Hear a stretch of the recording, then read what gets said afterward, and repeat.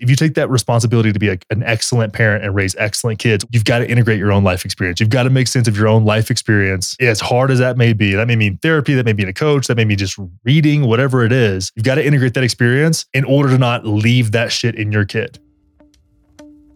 Welcome to the Path Podcast. I'm Mike Salemi. I believe that uncharted trails make the best life stories. So take a deep breath, put one foot in front of the other, and trust the ground under your feet.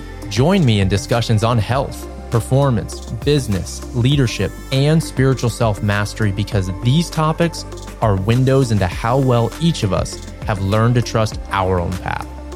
Let's go. This is a Soulfire production. Today on the show, we've got Connor Moore with us. Now, Connor is the creative director and co-founder of Soulfire Productions. He's a podcaster as well as a coach, and him and I first got connected approximately 6 years ago while at the On It Gym in Austin, Texas. We were connected by the Mind Pump guys, and almost immediately we jived. We trained together, we recorded a show together, and since then, we've been to places like Costa Rica together, and we've just developed a close friendship. Now, one of the things that I appreciate so much about Connor is he is an incredibly, intelligent person. He's hilarious. He also calls it like he sees it, which is very rare in this world, unfortunately. And I always appreciate his outlook on life and just how he shows up from a very real and also heart-centered place. Now, in today's show, we go over the topic of fatherhood, and we discuss some of the challenges and realities that him and his wife, Kelly Moore, faced when they were going through IVF. We also talk about what it's like as new fathers to step into maybe the identity of a protector, and also on the flip side, how having a child has softened us in some ways. We go into some of the skills that Connor feels are absolutely critical for children in this world to learn as they grow up, teamwork in parenting, how to integrate past parts of ourselves so that we can show up more capable and more full for the children that we are raising in this world. I know you're going to love today's show, so let's dive right in.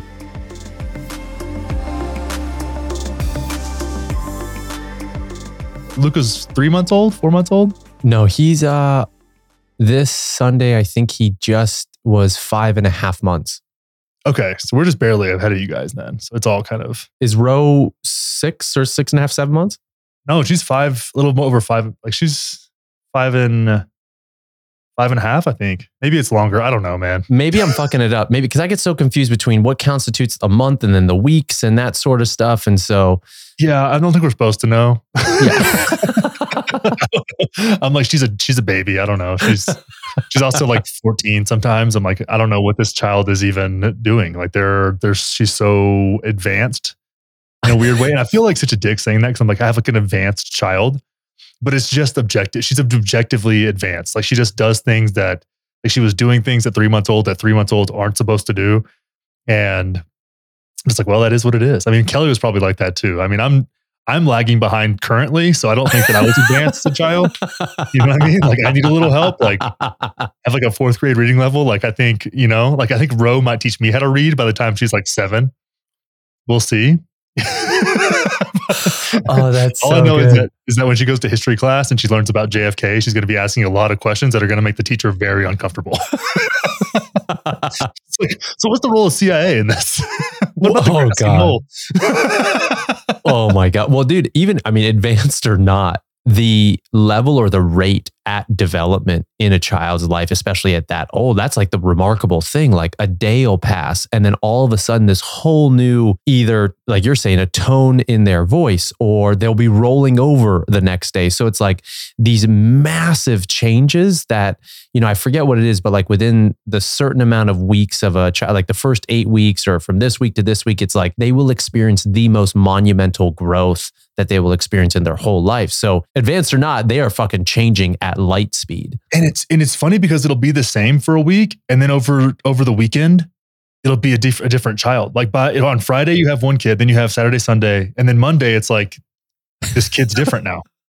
It's so crazy, and it's so fun to watch because you're like, it's like they're trying things out, and they'll kind of figure something out and move on to the next thing, and they just got it down. Like she went from like, oh, it's so cute, she's trying to put her passy back in, But then I swear to God, 48 hours later, she was like, I was holding her and she like nonchalantly just grabs her passy and drops it in her mouth. I was like, how did you, like, she was like poking herself in the eye with it like 2 days ago. And now she's just like, she'll just put it in her mouth. She'll hold on to it and just chew it. Like she'll just chew on the end of it. I'm like, you're crazy, man. And the amount of hair she has is also just insane to me. And I hope our next one does too, because it's so fun. Well, on that note, one of the things that I don't think you and I have ever chatted about, and I'd love to start the conversation in kind of this direction, but Dr. Nathan Riley, who's the holistic OBGYN, is a dear friend of ours and supported us during our birth of Luca. And with that said, just my friendship with him and then the conversation and where my interests are right now is so much in the fatherhood and this type of realm. And I just wasn't really, my awareness wasn't tuned to it before, but the amount of challenges that couples face in getting pregnant is now so much more apparent to me than it ever was. And you and I don't think I've talked about this before, but I know that you guys did IVF. And so if you would be open to sharing just even a little bit about your journey and why did you select that and what challenges or things came up in your guys' bringing Ro into this world, I'd love to hear it. Yeah, man. It's really interesting. I'm going to start with myself when I found out, because I'm the reason that we had to do IVF. Kelly is like super fertile, ready to go, birthing kits, whole thing. Birthing kits. I think I was 25 or 26, and I'd always kind of known something was going on. And the way I kind of jokingly say this is I've always blown small loads. Like I just knew that I blew small loads. I'm like, something's going on here. So about 25 or 26, when I had insurance, I was like, I'm going to go get this checked out. So I went and did the whole thing where you like get off in a cup and then analyze it. And it was like 0.0. Like you got nothing. Like nothing's coming out. So then I went to a urologist. Turned out to be a really great guy. He's out in Austin and he was really cool. And he, he checked me out. He was like, yeah, well, I'm not feeling any vas deferens in a physical exam. So I ended up going to do an ultrasound where they just kind of drop an ultrasound up your keister, which is a really interesting experience, and get to see like where vas deferens are supposed to be, and I didn't have them. So essentially, for whatever reason, it was like I was born with a vasectomy. So vas deferens are what carry sperm to your urethra. Now, that doesn't mean you don't have any ejaculate, because there's a lot of other fluid that mixes with that from different parts of the body. So I found that out. And the great thing was, and that I had someone to talk to because my urologist actually had the same issue. And it's only, I think, 1 or 2% of men who have fertility issues have that issue. And the thing is, and for guys out there that are struggling with this or curious about that, if you have a plumbing issue, that's what they call that, right? Like a pipe's basically not there. That's okay. You can usually figure that out. If everything is intact and you're still having problems, that's where it gets to be like, okay, you may not be capable of having kids. I was producing sperm. It had nowhere to go. And so, fast forward, Kelly and I meet, we do the whole thing. We know we're going to have kids. We, even before we got married, started like discussing what the options were and looking into it and doing some research. And it really was, she was so, given that like I would love to have had kids naturally, that would have been great. I've always wanted to be a dad since I was young. So it was really hard for me when I figured that out. And then I went through this whole process of kind of becoming okay with not having kids, because it's not cheap. I think the cost to do that was around $50,000, right? And it's not a small ordeal from the beginning to end. Now, if we do it again, it's going to be a little bit less because we've done a lot of the work on the front end as far as like getting embryos and all that kind of stuff. So when we go ahead and do it, we found a really great place here over in Denver, just down the road. So it was a long process, man. And like, it's funny because I'll say what I had to go through was having a needle inserted into my sac, essentially, it's a hollow needle that basically thread in and out to pull sperm out of that. They put it under a microscope, they pull the best ones out, and they have to harvest the embryo from Kelly, and they make a handful of, or they take the egg from Kelly and they make a handful of embryos. What Kelly had to go through and what our relationship had to go through before that was awful. Like, I do not envy her. She had to go through, and I hated it because I felt like it was like my fault, even though it's not my fault, but it was like, I'm the one that can't. I felt like I was the reason we had to do this. And she had to go through months of just IVF hormones, all these things. And she was all over the place. And it was just, she was a crazy person. She'll tell you that. And it was no fault of her own, because your hormones kind of dictate your behavior in many ways. If you understand the human endocrine system and the way that interacts with your neurology, it is what it is. We've talked about this on the podcast on OK Babe several times. And that was really hard on us. Like, it was really tough. And so, you think like this IVF process, it's not a walk in the park. Like, there is so much that goes into it. Now, was it all worth it? And would I do it again? And would she do it again to have what we have with Ro? Like 1000%. But it was just, even the pregnancy was really hard. There was just a lot going on, and there's some more complications that can happen with IVF, and you just never know. And it's kind of impersonal. It's a very weird experience. Wish I didn't have to do it, but I'm really grateful that it was there, because, if it was, 100 years ago, we would just have been trying and not knowing what was going on. Could I pause you real quick, Connor? Yeah.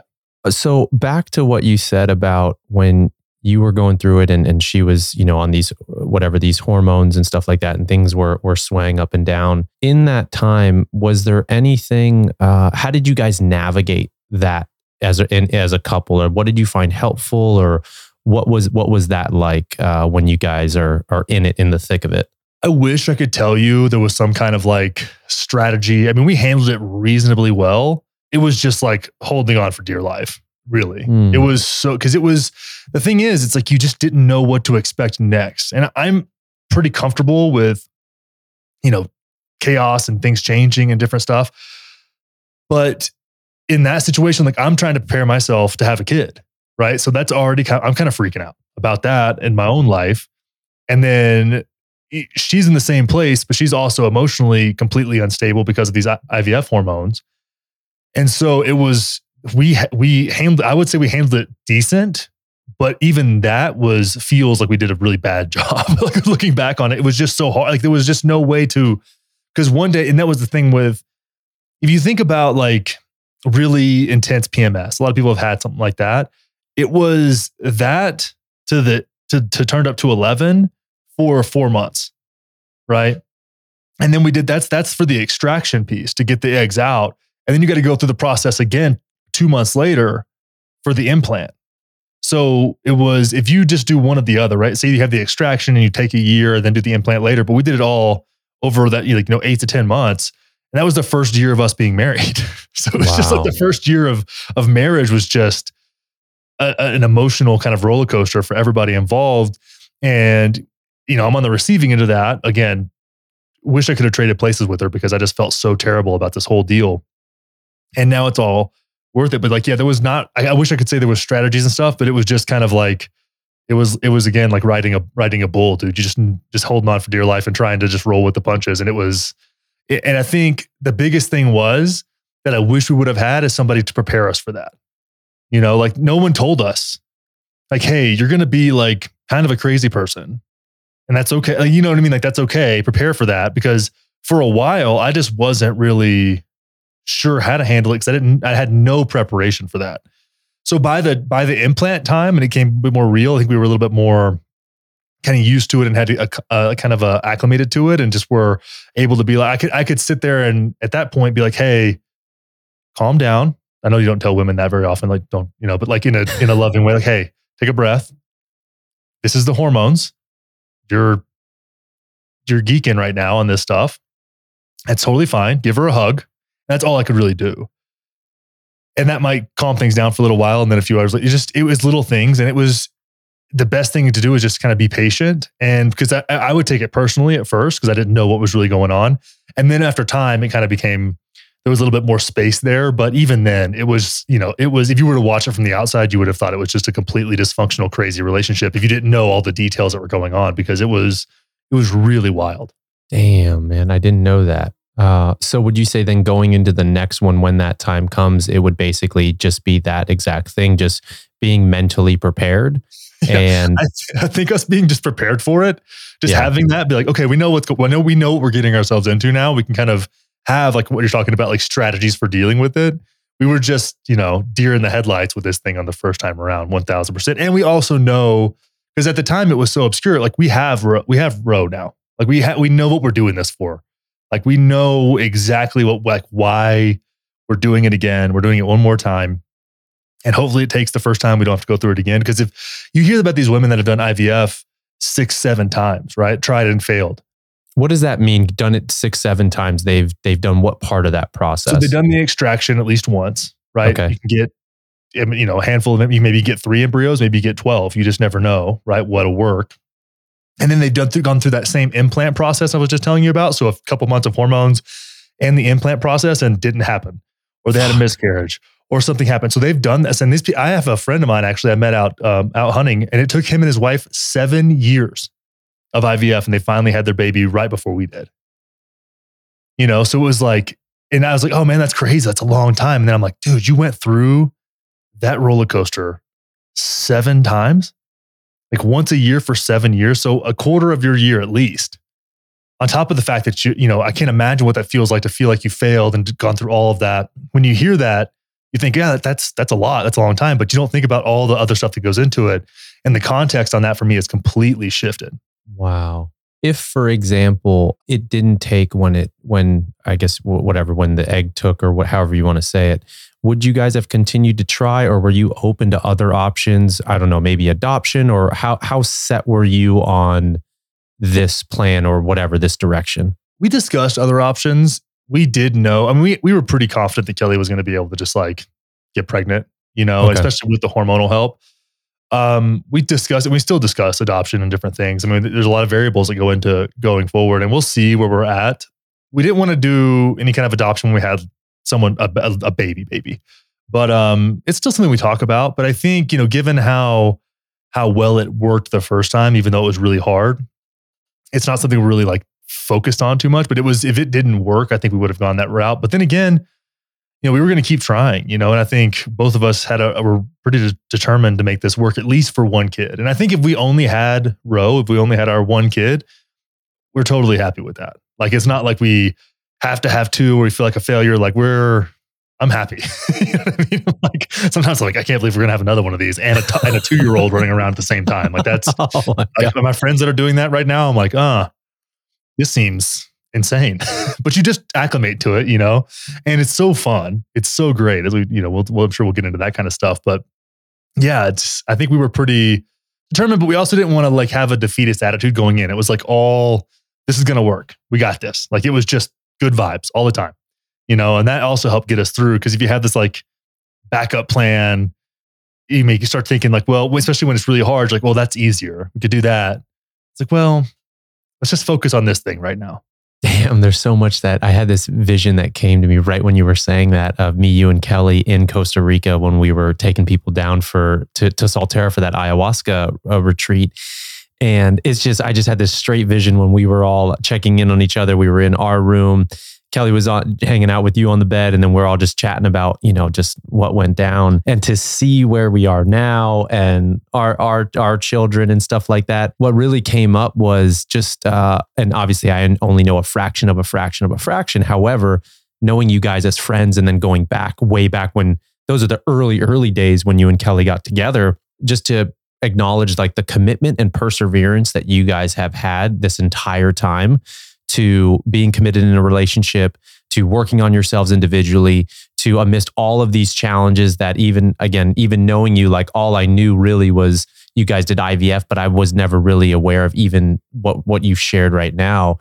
And the commitment to want to do this, I think, speaks volumes. And I think it's so cool that, and whatever you want to say, divine, whatever that you had, or did you choose, actually backstep, did you choose to have a girl, or was it a surprise, or how did that work? It was a surprise. Now, they know the gender. We didn't know the gender. We just picked the healthiest ones. They actually give these kids like a credit rating. Like, they have like, what? They have like certain different aspects of how they like grade the health of the embryo. So there was one that was like, 5 stars, the best one. We just picked that one. But there's 5 really healthy ones, but she was the winner. She was the NCAA champion. Yeah. Yeah. And then we just recently found out that of the 5, I think we had 6 good ones or 5 good ones. I don't know. We have 3 boys in the crew. So she was actually, I think it was 3 boys and 2 girls. So it was actually, it was the odds were stacked against a girl. But the next one we will choose, because we do want to have a boy. And the next one, and it was number 1 was Roe, and then number 2 was a boy. So the next one, we would have probably, you always want to pick the healthiest one. And they have like a ton of metrics they choose those things. It's really actually wild how much science that goes into this stuff. Like I said, it's kind of impersonal, but it's also kind of fascinating. Oh, it's so fucking fascinating, dude. I wanted a girl so bad. Like I was really, and I didn't even, when I caught Roe, and like I just gave her to Kelly. I didn't even look at it. I saw her butt, I just like caught her, handed her to Kelly. And then Kelly did her, she's just like, we're all just crying, of course. And then she didn't, and they go, do you want to know the gender? And I picked her up and just looked at Kelly, and she was like, it's a girl, isn't it? And I was like, yes. I don't know why I wanted a girl so bad, but I was really excited. I mean, I would have been happy regardless, but I really wanted a girl first for some reason. Well, share a bit about, because I know you very closely, and you've got maybe on the external, people have seen a bunch of your stuff. Like, you're incredibly intelligent, not afraid of conflict. Fucking, you'll get in someone's face. You're like a warrior of the truth, and you have like one of the softest hearts for people who know you, and you're the sweetest motherfucker. And you'll throw down big time in the gym. That's how me and you first connected way back years ago. So speak to what it's like been for you, and especially to like how it's maybe softened you, if that's a right way to say, like, what has having a girl done for you, changed you, impacted you? Yeah, I'm really curious how it's going to be different with a boy next time around, because Ro just turns me into, she's like, just turns me into like a puddle. Like I'm so soft with her. Yeah. I know I'm like, I don't baby talk her that much. Like I have definitely a voice I talk to her with, but it's like, I use real words, and we, have like, I talk to her, but it opened, we talked about this a little bit beforehand. I'm trying to like remember how I phrased this, but it's like the capacity for softness just like went, the scale. I was already had that in me in some certain ways, in certain contexts. It was very reserved. But with her, like there is a level of like softness and caring, and also on the other end of that, like a level of fierce protectionism. Both of those things kind of got unlocked at the same time. It's like the scale used to be, inside of a certain range, and it just broke out on both ends, right? Where it's like this, I will do anything to protect this child to an unspeakable degree. And then when I'm with her, it's like I have the capacity for a type of softness that I didn't even know existed inside of myself. It's been really interesting to see that kind of shake out in my own life and kind of observe that, because where my mind goes, like with her, and I'm with her, I think we have a similar pattern where it's like most mornings are my time with Ro, and we like hang out or doing things. And when she's like looking at me and laughing at me and sticking her tongue out, it's just like, it's like I'm warm. It's just like, it's everything. It's everything to me, And when I think about her growing up and getting older and like what she might face, it's just like, I turned into a fierce dad. It's just so crazy, man. It's like, and I just you don't know until you're there. Like there's no, I couldn't even, somebody who doesn't have children, I couldn't explain that to them, right? It doesn't make any sense. It's kind of like explaining an ayahuasca experience to somebody. Like you can kind of give somebody a vague outline of what you kind of are feeling or experienced, but you don't know until you've done it, And so for me, it's been really nice to actually, and that's actually come through with Kelly too, and with my family, like people that I'm close to, because as people that know me like publicly, like I am kind of a dick, right? Like, and I know that, and I kind of lean into that, and it's fun for me. It's like I'm a playful dick, but I am. And I'm sure that like Ro's going to get some of those like snarky. She's going to be a smart ass. Like she can't not be as my child. Like it just is what it is. Now some of that's my defense mechanism, so I don't know where that'll come out with her. But yeah, it's been really interesting to see like that part of myself. I think it was also a part of myself that I didn't think I needed until I had her. And then it's like, oh, you need this part of yourself now. Like it's not something that felt that valuable to me in other contexts. And then that actually comes through like a much more caring with Kelly too. Like a much more attentive to her needs, and ask so much. And I don't think about it either. It just kind of happens. Like ask her what she needs. I do a lot more things like just around the house and just stuff that to be of support to her in whatever way I can. And it's been cool. It's been really, really cool. And I feel like a more whole person in an odd way. That's beautiful, man. With I want to split these into focus first on the protector side of things. Would you say, because I feel to a T, I feel the exact same thing. I'm ready to chew someone's head off if they were to look at Luca in a wrong way, but yeah. I'm curious. I've got my experience of it, but I want to hear from you is it more of that protector side? Is it just an energetic, an energetic thing, like a preparation to step up? Or are there other areas of your life that you can tangibly point to? Like, for example, this is one big reason why I went to Tim Kennedy's Sheepdog Response to do his protector training. Or I'm trying to think of other things. Like, there's been a few examples wanting to, purchase a gun, get trained on that. There's just a few tangible things, or having my alarm system in my house actually functioning. There's just a few actual things in the world that I can point to, okay, this is a byproduct of this new stepping into maybe the protector of my child. Is there anything in addition that comes up for you? Yeah. So when we did talk about this protector, the Protector One down at Sheepdog Response. It's something I've wanted to do for a while. And I actually was going to go down there first off and do the carbine training for just AR training and the long range shooting stuff, because that's what I'm interested in. And then when we were discussing kind of the Protector One, I was like, oh, that applies more to my life now. A year ago, it wouldn't have.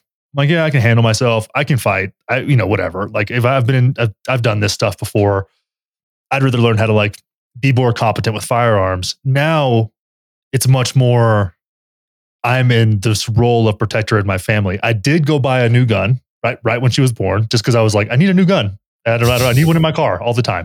And I carry every day. I carry a SIG P320 every day. I carry a full-sized handgun every day. But I had one in my fanny pack where I always keep it. And then I have one in my truck that's stationed in case somebody was to try and carjack me, because my truck is the family car. So we're always in there together. And I am assuring myself that I'm not to be fucked with in that environment. Right. So it's little things like that. I'm also just more keen to what's around me, different things like that. It's really weird that I'm with my surroundings. Weird scenario happened in Hawaii, actually. Some guy was chasing another guy with a sword and ran by us. And our kid Ro was there. It was, yeah. I mean, my wife's brother was like, yeah, that's just Hawaii. There's these crazy people who run around with swords and attack each other. It was weird. This guy was cracked out, and I didn't have my handgun on me. And I'm like, why did I not bring that with me? It was a weird deal, but I remember being like, I'll take that away from that little bastard if I really need to. It was a weird deal, but he was focused on his guy. I didn't want to distract him from what he was, the other guy he was chasing with a sword. But it was the first time I'd been in that situation. But right before I got my concealed carry, even Kelly was pregnant, and we went out to a place where I elk hunt, actually right where I killed my first elk this last year. And it was a pretty, for the places that I go, a pretty easy hike. And Kelly wanted to go get a good hike in, right? It was her last one before we had the baby. She wasn't so pregnant that she couldn't hike a few miles. So we went in and did a hike and came back out. And we stopped at this Chipotle in Silverthorne, Colorado. And something happened. This guy, there was a double meat dispute at the checkout thing. And this guy called the lady that was checking him out a dumb bitch. And this other guy, and I was kind of in line. So I was kind of drifting closer to the violence, as I tend to do. I was like, in case this gets in, I need to break this up or something. I don't really know what's going on because I couldn't really hear what was going on. And anyways, long story short, the guy ended up pulling a gun on the guy in the parking lot. And I'm like, okay, I needed that. Nobody got hurt. The guy got arrested. He got pulled over down the road, got arrested. And I'm sure I don't know what happened to him. But it was we were just going on a hike and at a Chipotle in a mountain town in Colorado, and a gun gets pulled on somebody. Wow. You know what I mean? Okay, I've got, and I had my concealed carry course, but I hadn't gone through and done all the paperwork and stuff. I just kind of procrastinated it. The next day, I was at this government office doing my fingerprints, getting my stuff, and and I had a gun on my bino harness for my hunting bino harness in my car. So if I would have pulled up to that situation 15 minutes later, I would have pulled up on a guy with a gun right next to me, with a guy with a gun in somebody else's face. That's, put it in a very real world context. I'm so glad no one got hurt, but it was something for me that was a really good experience to have. This shit can happen anywhere. If you could have bet me $1 million that was going to happen there. I would never have taken that bet. It was that's insane. And so that kind of thing to kind of snap me out of my like delusion of any kind of safety. And then things have gotten crazy if you're downtown somewhere, you're doing whatever. It's like Kelly took Ro to LA and I was like super anxious about the whole thing. And I'm like, you can't even carry a gun there. And like, you're going to be down, you're going to be in Venice like that. I don't like that at all. It's crazy. So like as someone who's not really risk averse, like my view of things has changed. And I am, now that we have a little more time, starting to prepare myself more and like find the ways that I can prepare my own self more to step into that. Cause I know I have the capacity to protect, but do I have the skills to back that up? And that's where I'm starting to see like the weaknesses in my own, in myself as a protector in that way. Well, the thing with that comes up is whatever the wake up call, like for you, for myself included, this fatherhood piece has been a huge wake up call to seek out some of this stuff. But I think you used the word perfectly. Like it's a delusion that these things don't exist. Now, full transparency, like I had I grew up pretty sheltered. Like I grew up in a good area, parents have been great, like not to say we haven't had challenges and stuff like that, but most of the challenges, when I think back to some of the biggest learning experience, rites of passages, initiation, training at Westside Barbell, like most of that stuff I had to go seek out because my environment growing up was, and I'm very grateful for it, was a good one. Now, that being said, like the underlying theme that why I appreciate Sheepdog, for example, is, they do teach grappling self-defense and firearm training, but it's all through the umbrella of situational awareness. And you were saying like that keen level. So whatever the wake-up call is, whether it's fatherhood or something else, unfortunately, oftentimes it takes a tragedy to wake us up. But that situational awareness, whether you're listening to this right now and you don't give a shit about having a firearm, good, fine, let it be. And that situational awareness piece is so huge. And then the second piece that you said is, one of the things that I learned over there was what they were sharing at Sheepdog is like, oftentimes, like, what if, I think you'd said it, like, what if you showed up, like there was a gunfight, you showed up 15 minutes late, then what the fuck do you do? Then you need to be you need to be medically trained to actually help out the people around you. Or if you're in a car accident, going camping somewhere and you're away from everybody, like it doesn't have to be a violent altercation. It could be like somebody could, we do crazy shit. Like and I don't have any like reservations about my kids doing wild stuff. I want them to do wild stuff. I did wild stuff growing up.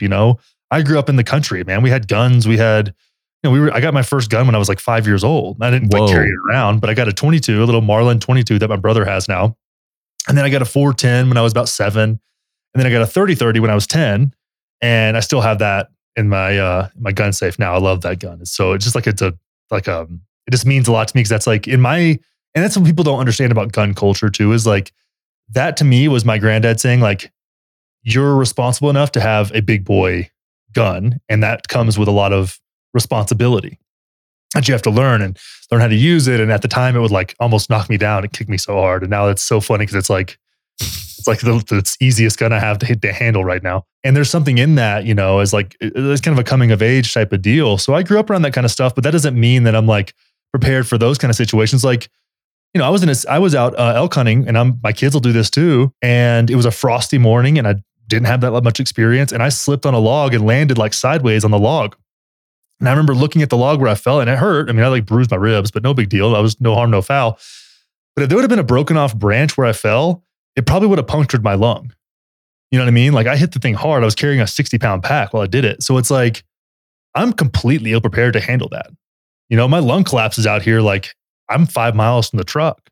Wow. What would I even do? And you have these little wake up calls and whatever with my kid, and they fall off a dirt bike, or they're climbing or doing something dumb, and they, fall down, and you fall down the wrong spot, and something happens. Like, I don't know what to do. I'm not a medic, So having that basic stuff and just the preparation, and you could get attacked, you could get robbed, you could get mugged, lots of crazy stuff can happen. And you could be, leaving a comedy show in the parking garage, and somebody's just like waiting because, you look like an easy target. And I think the least you can do, in my opinion, is make yourself not an easy target. Absolutely. Absolutely, man. Yeah, that's super valid and important. And with regards to the softening piece now, so, you were sharing about how, you've softened in the presence of Ro and you're more attentive to Kelly. I'm curious, have you noticed, and you spoke to a little bit, but I'd love to hear more. Have you noticed well, let me give some context and maybe it'll make more sense. Like one of the things that I've noticed when I hold Luca, and now he's got enough strength to not dive bomb his head. He can actually hang out upright. And so we can basically I'm hugging him for hours. One, the isometric, when they say dad bod, and it's usually a down, it's talking down, this got a dad bod. Dude, my biceps for doing fucking 3 hours of isometric holds. And if he's sleeping, there's no way I'm moving this guy. That pterodactyl noise, I'm going to hold this as long as I can. And so my biceps are completely sore. But that being said, when I'm holding him heart to heart, it's been so, for lack of a better word, it's been so healing for me because it's been an opportunity to talk differently to myself, my little child. I've even held him and envisioned I'm holding myself. I've also gone through the exercise of first I'm holding my younger self, then I'm holding my dad. It's been an incredible vehicle for my own healing. I'm curious, have you found that, or how has that shown up for you? Yeah, it's different for me. This actually came through in the first couple of months. And when she was crying a lot, she'd be crying, and I just was so bad at handling it. I was great whenever she was chill. She was crying a little bit and she just wanted to bottle her, or she wanted to eat. We didn't do a bottle for, I think 5 months. So if it was an easily solved problem, I was cool. If she was crying and I didn't know what to do, I would go through these kind of ways. I would get mad, not at her, but I would just be mad at myself or at the situation for no reason. Then I'd get really frustrated and upset and sad. I would just go through this phases of emotions, really intense with this crying. And I actually I've read a lot of Dan Siegel's books, and I really endorse him for parents or new parents or people that want to be parents. I've started reading him when I was 27. I was getting into this stuff. Childhood development really fascinated me from a young age. So I was reading his book, Parenting from the Inside Out, and he talked about his experience with crying and what it brought up for him. And he thought that maybe it was that a lot of people struggle with that because they weren't attended to when they were children, when they would cry. So you're kind of going through the same emotions you would go through when you were crying, when you hear that kind of inconsolable cry. And so and Kelly noticed it too. And we had to have a talk about it. And it wasn't again, I wasn't mad at my kid. She needed something that I couldn't figure out what it was. And I was learning as a new dad. And I tried not to let those emotions out, but they would come through, and again, I feel like she could feel them, even though they had nothing to do with her. And the last thing I want is her to feel like she's doing something wrong by essentially doing the best she can to voice her needs as a 1-month-old baby. And he talked about that. And he actually had gone through an experience where in medical school where these kids were really sick. He was having to get an IV in this kid who was close to terminal. And this kid was just inconsolably crying as they're trying to, keep poking this kid to try to get the IV in. And how when he had kids, this is when he's in his 20s, has kids later on, that when his kids would cry like that, it would bring that sadness and fear and all those feelings back up for him. And it was just really interesting for me I needed that at that time to be hey man, you've got to create some space here where when she's upset, it still hurts me now, but it's more it hurts me because I want to help, not all the other emotions have kind of gone by the wayside because I brought kind of some awareness to it. And that was really healing for me of hey, and the way I look at it is because I didn't have the best childhood. And I look at it, I'm because I had a harder time, I have the opportunity here to offer something I didn't get. And I have awareness of what to do in that situation because I didn't have it. In the absence of it, I got the awareness of what I needed in that time. And I'm a pretty soft parent to a baby. Now, when we get to adolescence, that'll be a different conversation, I'm sure. Right. But again, and my mom is like this too. My mom's, my mom. And she was talking about this and she's she just kind of gets whatever she wants. And Kelly's she's 3 months old. Yeah. She kind of gets whatever she wants. If I'm not negotiating with a baby. What are you talking about? What do you think? And that was the mindset of these boomers, man. Now, mom's not quite a boomer. She's an older Gen X, but still it's that mindset of don't negotiate with terrorists when you're talking about an infant. It's the fuck are you talking about, dude? They're babies. They need to eat or they got a diaper change or they need something, they need something. They're not just crying because they want to cry. You know, I think sometimes they're crying to like develop their lungs and different things like that and whatever. But at the same time, like the whole like cry it out bullshit, I'm like, that's dumber than fuck. Like it doesn't make any sense to me at all. Like I'm just like, that's not creating that doesn't fit in the principle of like creating a healthy adult. That's what I'm trying to do here, is create like a well-adjusted, very capable, principled adult, you know? And I think I do that through, at this stage, like being very caring and compassionate. You can't discipline a 5-month-old. Like, what am I, you know what I mean? So you're trying to provide her with like stimulation and opportunities and learning and these things. But if she's upset, she's upset. If she has a bad day, she has a bad day. That just is what it is. And sometimes she'll go 4 or 5 days and she's just like a delight to be around. And then sometimes for a couple of days, she's a complete pain in the ass and doesn't want to sleep and then gets too tired. And for the life of me, I can't understand why a baby gets overtired. I'm like, just go to sleep. Like, you'll feel better. Yeah, I actually sing songs about how much better she'll feel if she goes to sleep. And it actually works, kind of. It's weird. Like, she was so inconsolable today, actually. And I sang to her and she just like giggled at me and fell asleep. And I was like, huh, isn't that weird? You know, I just make songs up. I don't think I've ever sang her the same song twice. Whatever comes to me in the moment, I just make up a song. I love that. Yeah, I've got my own way of that as well. And like, it's been super cool making up songs. Like, you know, you know this, but I've been taking like, I think for like 2 years, Mongolian throat singing lessons. Yeah. And so, but it's so loud that like, so right when he was born, I started doing it. Like I'll hold him, but then I'll turn my head away so that it's not like blaring in his ear. Cause I still am not skilled enough to really regulate how loud I am. I've only got like 0 to like 9 or 10. So the first time you blow in a djembe, it's just like the loudest thing ever. It's exactly like you're going full lungs in it or at it. But it's been so cool and been something that it'll still put him to sleep, which is super sweet. But what would you say, what has been some of the biggest surprises of either this journey, being a dad, or any level of that? What comes up for you as the 1 or 2 of the biggest surprises? You know, I really went into it and I'm really grateful that I did this, not thinking I knew a goddamn thing. And I could have gotten myself into this, intellectualizing it. Because like I said, I was into childhood development because I was really just curious about my own childhood and kind of integrating my own past. And Dan Siegel talks about this, like integrating your own childhood experience into your life is essential to be a parent. Like to be a quality parent, you need to have made sense of and integrated in your life experience, and then helping kids integrate in positive and negative, you know, if you want to give something a charge, like positive or negative experiences into their own life, right? Can you explain that maybe in a slightly different way? Yeah, for me, so for an adult, like it's like you need to go through your kind of inventory of your life, challenging experiences, positive experiences, kind of the things that shaped who you are, and find those like dark nooks and crannies that you don't really want to acknowledge and integrate those experiences in, make sense of those, right? Maybe your mom, like my parents were addicts and that was really hard for me. And led to a lot of confusion and misunderstanding, which I think led to the personality that I have, for better or for worse, but I kind of like it.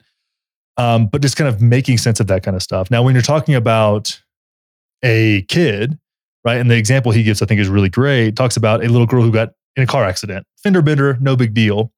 But a lot of times when hard things happen to a kid like that, that's nobody's fault. Like it just, you know, it was like a little parking lot, like a window busted, but nothing crazy. The ambulance came, everybody was fine. Nobody got hurt.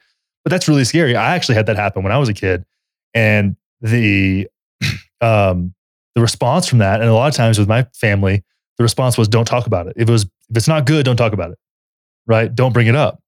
And so he brings up this example of this little girl who went through that, and the parents were really involved and like would ask her what her experience was. And she was, I think, 3 or 4 at the time, like really little. And so she would call the ambulance like the wee woo, like the sirens, you know? And they would ask her like, hey, what happened? You know? And she was like, well, this happened. And then the other car hit us. And then the wee woo came and they did this. And it's like, yeah. So an accident happened and it was really scary, but then people were there and they helped you and everybody was okay. You know what I mean? So she doesn't internalize that, right, as like a scary thing that she can't talk about. Oh, like there's a lot of tension around it, versus like you go through and you have that, you discuss it over and over again to where it kind of loses that charge, and that's integrating it into life experience. So now when she's 10, 12, you can kind of recall that experience. It's like, oh yeah, like we got into a fender bender, and that's, it's a story versus like, oh, that was really scary for it. Because a 4-year-old doesn't understand that concept. Another one that actually, I don't remember, I think it was Gabor Mate spoke about was, and this is a little darker, but this girl was 6 and was abused by her cousin, right? And she's telling this story about how her older cousin had abused her and all these things and gone on and kind of had this whole story about this. And then he asked how old the cousin was. And she was 6, the cousin was 8. And so when you think about it, you hear that story, then the way you say it is that you would think that was like 14, 15, 16, 18-year-old person that was abusing this child. When you change the context of, oh, that was a 6-year-old and an 8-year-old, and what had actually happened, to her, it was like that's a big person. That's somebody who's way older than her doing these things. But if you look at it, it was really 2 kids kind of it was probably inappropriate, but kids can get into, it wasn't anything super egregious. It was just like, but to her, she had experienced it in that way and had never been able to integrate that experience into her life, right? And so things like that, a lot of times they get pushed away and shoved aside. And integrating those into your life experience is really important. So we kind of have this principle of integration with her, even though we haven't had to do that at this point yet. She's 5 months old. But when things happen, and this is for good experiences too, right? Because those can kind of run away with you. If you think you're the smartest in the class or you're the best at this or the best at that, you got to have like, hey, like maybe you are talented, but you still got to work hard. You still got to do those things. Like having those kind of conversations and keeping the opportunity and kind of operating again from that principle of integration is super important for us. So yeah, does that make sense at all? Yeah, absolutely. That was super helpful.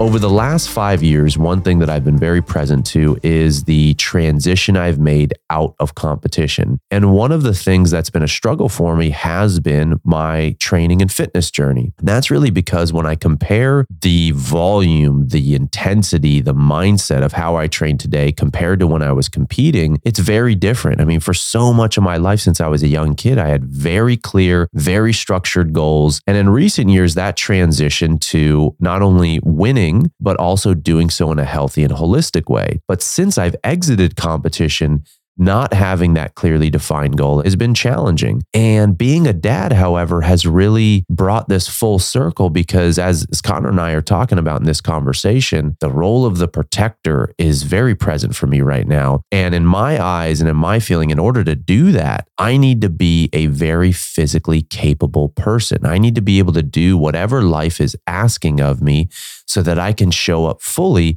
and not be restricted in movement, or if there's things I want to move and lift and even play with Luca as he grows older. And this idea of being a very physically capable person, I can't even tell you how important I've realized it is just in this last year or so. And so whether it's when I have, for example, Luca in his stroller and I want to lift the stroller I've got to grab the very base of it and squat down and my spine's a little rotated and lift it from the ground and then walk 2 or 3 steps out of our front door. That's not an easy feat. And I've realized, oh my gosh, the training that I've been doing with kettlebells and Bulgarian bags, I never would have thought it would be preparing me for something like this. And so whether it's that or just being able to sprint at the drop of a hat or grab something that's fallen from Lauren's bag or something like that, this idea of being very physically capable is so important. And that is why one of the benefits of doing a solid structured training program like what I've designed in Kettlebell Lifestyle, that is my 9-week physical movement training protocol. It is a holistic training program where not only you are going to learn to be a more physically capable person, but you are going to learn skills for life. And so if you're interested in that program, it's exactly what I do almost day in, day out, how I coach my lifters, my athletes, anybody at any level, whether you're starting from the bare bones beginning to an intermediate level person with some experience in fitness and with kettlebells. I guarantee you will learn a ton about yourself, about physical movement, about being a more physically capable person by going through that program. And for anybody listening to The Path, you will get 20% off. All you got to do is use code PATH20, and I will put the link in the show notes to sign up for Kettlebell Lifestyle. Now let's get back to the show. But as far as surprises, I went on a bit of a tangent there, but surprises were like, again, like I said, I went in just like knowing I know nothing, right? And even though I could have caught myself in like getting really heady with it, I surprised myself. And I talked about this on my show a little bit. I'm actually not that proud of much of my life I feel like I've swung and missed a bunch of times. I feel like I've missed opportunities and I can go back and kind of nitpick my life in different ways and different things like that. And that's kind of the place that I live with a lot of things. Like I've never really been good enough in my own estimation of what I should be. I am so fucking proud of myself for the dad that I am. And I'm like, it's the only thing in my life where I can be like, I'm proud of that. I mean, there's a handful of things like I was proud that I shot an elk with a bow and I'm proud of this and that, but that's like hobbies, right? Like that's, I was proud of I played golf. I had a good round. Like I'm happy with myself, but it's kind of fleeting, right? Because next season is the next time and the next round is the next time. I'm so fucking proud of myself for the way I am as a dad and like how capable I feel at it. Like I've never felt this capable of something else in my entire life. It's really weird. And so for me, that was the biggest surprise. Like just because that's just not where I operate from. Like I'm hypercritical of myself. I project that onto other people. I'm a really good problem solver because I am hypercritical of stuff. But I look at myself as a dad, I'm like, yeah, there's things I could do better. Okay. Yeah. Like I'm learning. Of course I'm learning, but like I'm just proud of myself. And that's a weird deal. And I feel just like, oh, I got this. This is cool. Like this is fun. It's hard. I'm tired. Like I've been sick for a week because I can't get enough sleep to like kick this damn thing. That's why I kind of sound like Robert F. Kennedy right now. But I'm stoked. And I'm just like, I'm proud of myself. And that's just like, I've said it like 14 times, but like it feels so good to say that and something that is so consequential because all the shit that I get frustrated with myself for or feel like I didn't do a good enough job at or whatever, it now feels smaller because this matters more. And maybe this is why, I don't know, like if I want to try to make meaning of all of it, but I don't really fucking care. Like I'm just really, that shocked me. It's something Kelly and I talked about the other day and really cool. Not to make it about me, but. Well, this podcast is an interview about you. So if there's any time, with that said, I think, one, that's amazing to hear, bro. That's amazing to hear. And even if we were to like take what you just said and like the importance and the value of taking stock, taking inventory and learning to self-validate. And that's, as I'm learning, I'm fascinated, as well on childhood development, whether it's from a movement perspective or, psychologically. And, one of the things that I'm learning is that what we learn from father, or one of the things that we learn from our fathers in the beginning is, father is where we learn. First, they validate us. And then hopefully they teach us how to validate ourselves. And maybe like in those early years, it's a give and take. First, it's, great job, Connor, great job, Mikey. And then it's asking him, how did you feel about that? What did you think about that? What are you proud of? And it's going to be this oscillation, but the validation from fathers. And I think so many men in this world have not truly learned how to self-validate. And more so like self-deprecate or self-judge. And we all have that part of us. But I think it's so important just to anchor in. And I'm so stoked to hear that, is to hear you really fucking seeing not only the amazing father that you are, but the amazing man that you are as well. And as important, how you are modeling that for other men in the world, especially because you even just shared earlier, like, you didn't have the best childhood. And, I know a little bit about your relationship with your father, but, you are getting to do things maybe differently, and you're getting to model that and to experience all the range and the depths of all this stuff within yourself, witnessing her. So I just want to like call back in how amazing it is to hear you. And I don't know if this is uncomfortable for you to hear because I can see you smiling, but I'm just stoked for you, brother. So I'm celebrating you as well. And just so stoked to hear you acknowledging yourself for the fucking amazing job that you're doing. Thanks so much, man. That means a lot. Yeah, it's really fun. And it's so cool to see, like, I know there's a handful of us, like this group that I've been, close to for years. And we all seem to have kids in the same, like it was, what's Luca's birthday? January 28th. Okay, that's my brother's birthday. It's a week after my birthday. Yeah, all right there, and then I've got a few friends that have like older kids, and I'm just excited too. Like my sister got pregnant when she was 18. She's still with the same dude. Like I was so panicked about that at the time that I was like, man, I don't know if she's going to miss out. Looking at it now, I'm like, she's a mom. Like I'm so proud of her as a mom. Like she's actually been a big inspiration to me, and her boys are the coolest kids on the planet. She's got 3 boys. They're all feral as fuck. Like they're just feral kids. They ride dirt bikes. They do different things. They came over to the house, to my parents' house. This is my dad's daughter, so my half sister. And so they're not really close with like my mom and them, but my mom loves her and she's great. Dude, her oldest, Abe, brought a physical book. What kids now bring a book to a house? This is like a 10-year-old kid, right? To read, just hanging out. And it's like, yeah, I just want to read this book. And then I go out with the other 2. They don't have phones. They don't have tablets. They don't have any of this stuff. We're out playing, like throwing the football in the backyard, playing around. Like and I look at that and I'm like, man, they're like chasing chickens around the yard. They're just, and when they were out there playing in the mud, I've got another buddy of mine, Jesse. I don't know if you've met him or not. He owns Central Athlete in Austin, and his boys just run around like naked all the time. They just don't ever want to put clothes on. And he posted a video on Instagram, like he's successfully raised feral children, and one kid is out there like doing something, and the other one is just like butt naked, just like legs spread, just peeing everywhere, just peeing in the yard. It's just the funniest thing I've ever seen. And you see this, and I'm like, there's been this shift, right? Like that's I mean, we were raised like that, but I don't think anybody consciously did it. Where we've been so like, our generation is kind of like millennials have been so confined to like, one thing that's changed with me is I don't want to be around screens anymore. I don't like being behind screens all the time. Like I'm looking at getting a part-time job at a golf course, like a couple days a week, just so I can just go be somewhere at 5 o'clock in the morning every day. Like that was my life growing up, was working in the oil field, get up at 5, watch the sun come up. You don't think about it. You just go do it.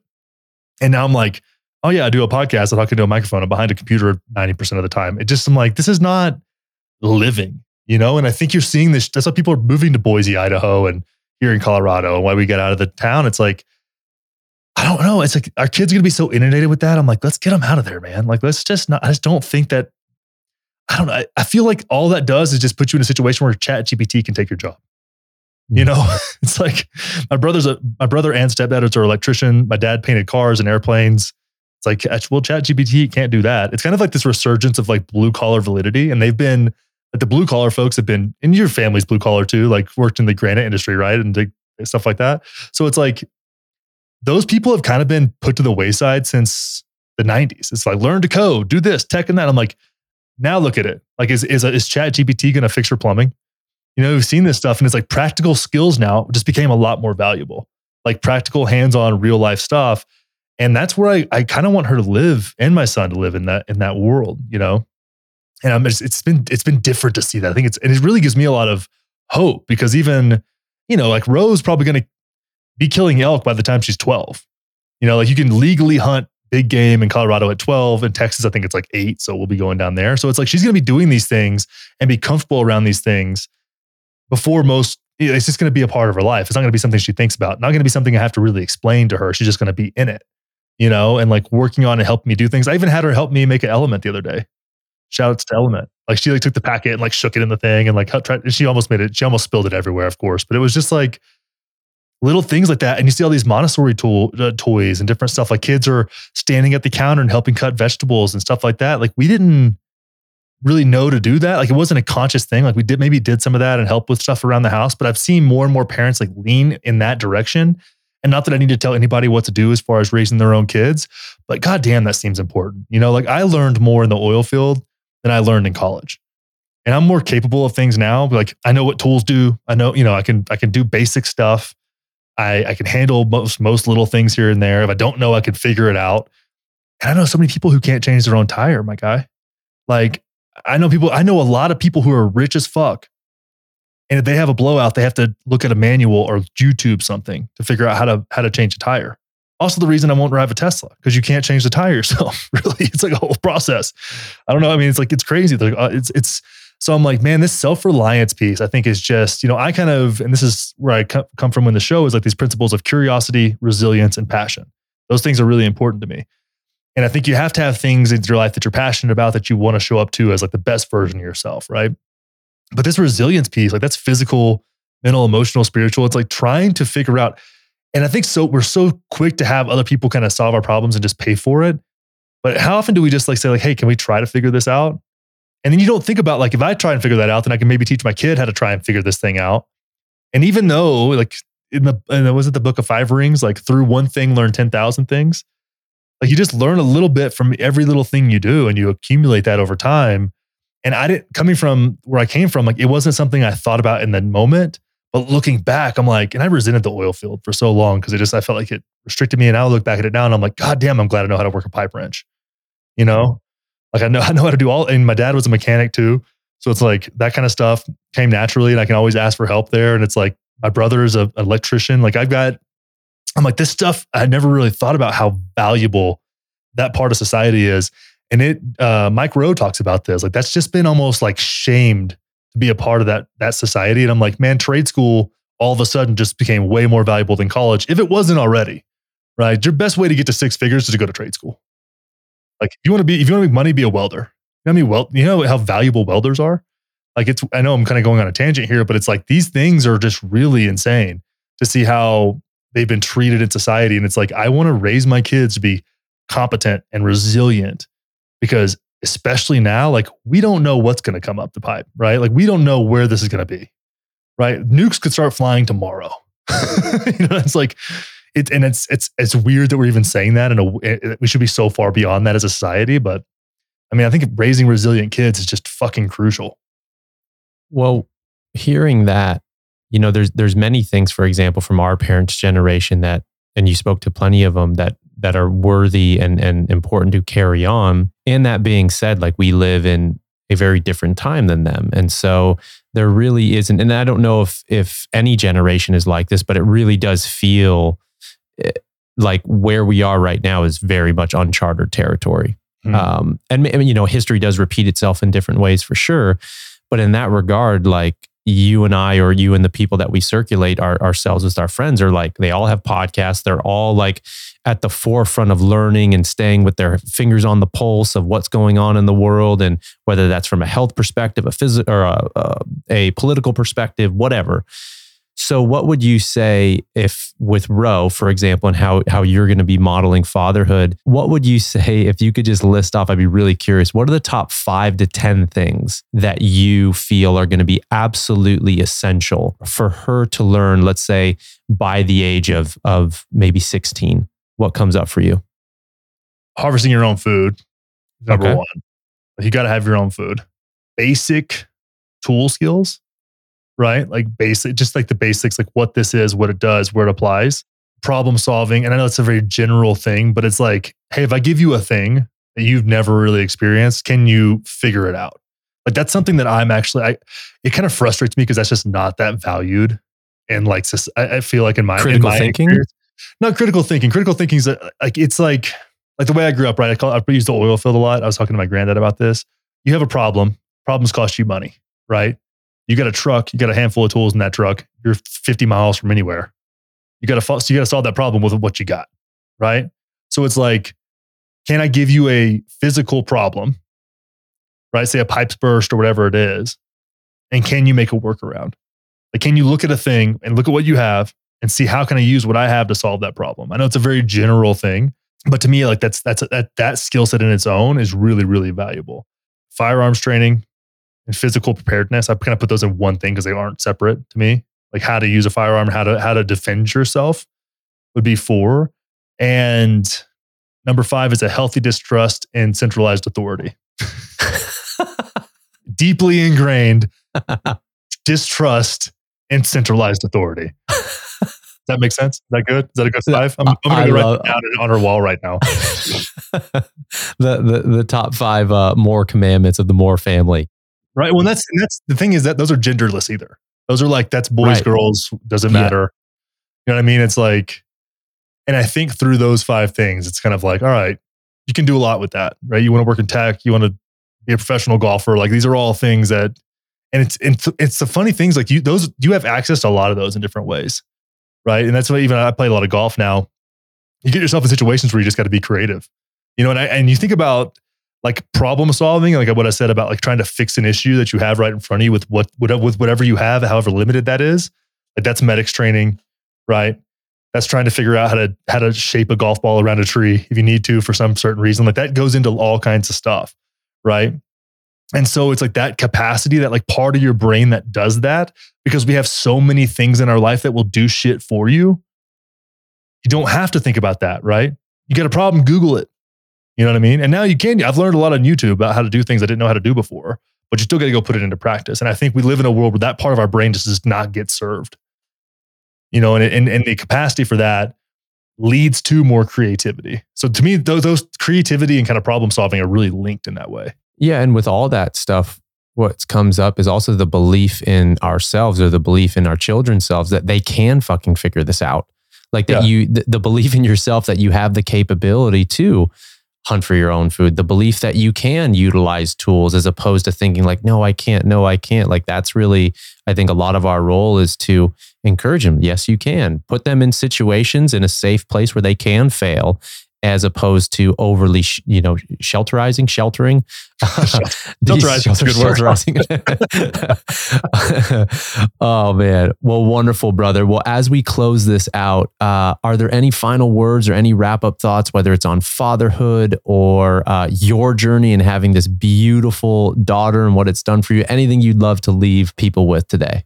Man, there's so much of me that wants to say, just like, don't wait if you want to do it. Have but kids. It's like, I think one of the things that is really important that gets overlooked is like, oh, I'm not ready. I'm not this, I'm not that. Financially, whatever this means. I think there's a serious path to preparing yourself to be a parent. And I talked about this a little bit before. Integrating your life experience, if you're going to do this, if you're going to be a good parent, like if you take that responsibility to be an excellent parent and raise excellent kids, which is so fucking incredibly rare these days. Like, and I'm not trying to criticize parents, but goddamn, shit's gotten weird, right? Like, you've got to integrate your own life experience. You've got to make sense of your own life experience. So as hard as that may be, that may mean therapy, that may mean a coach, that may mean just reading, whatever it is.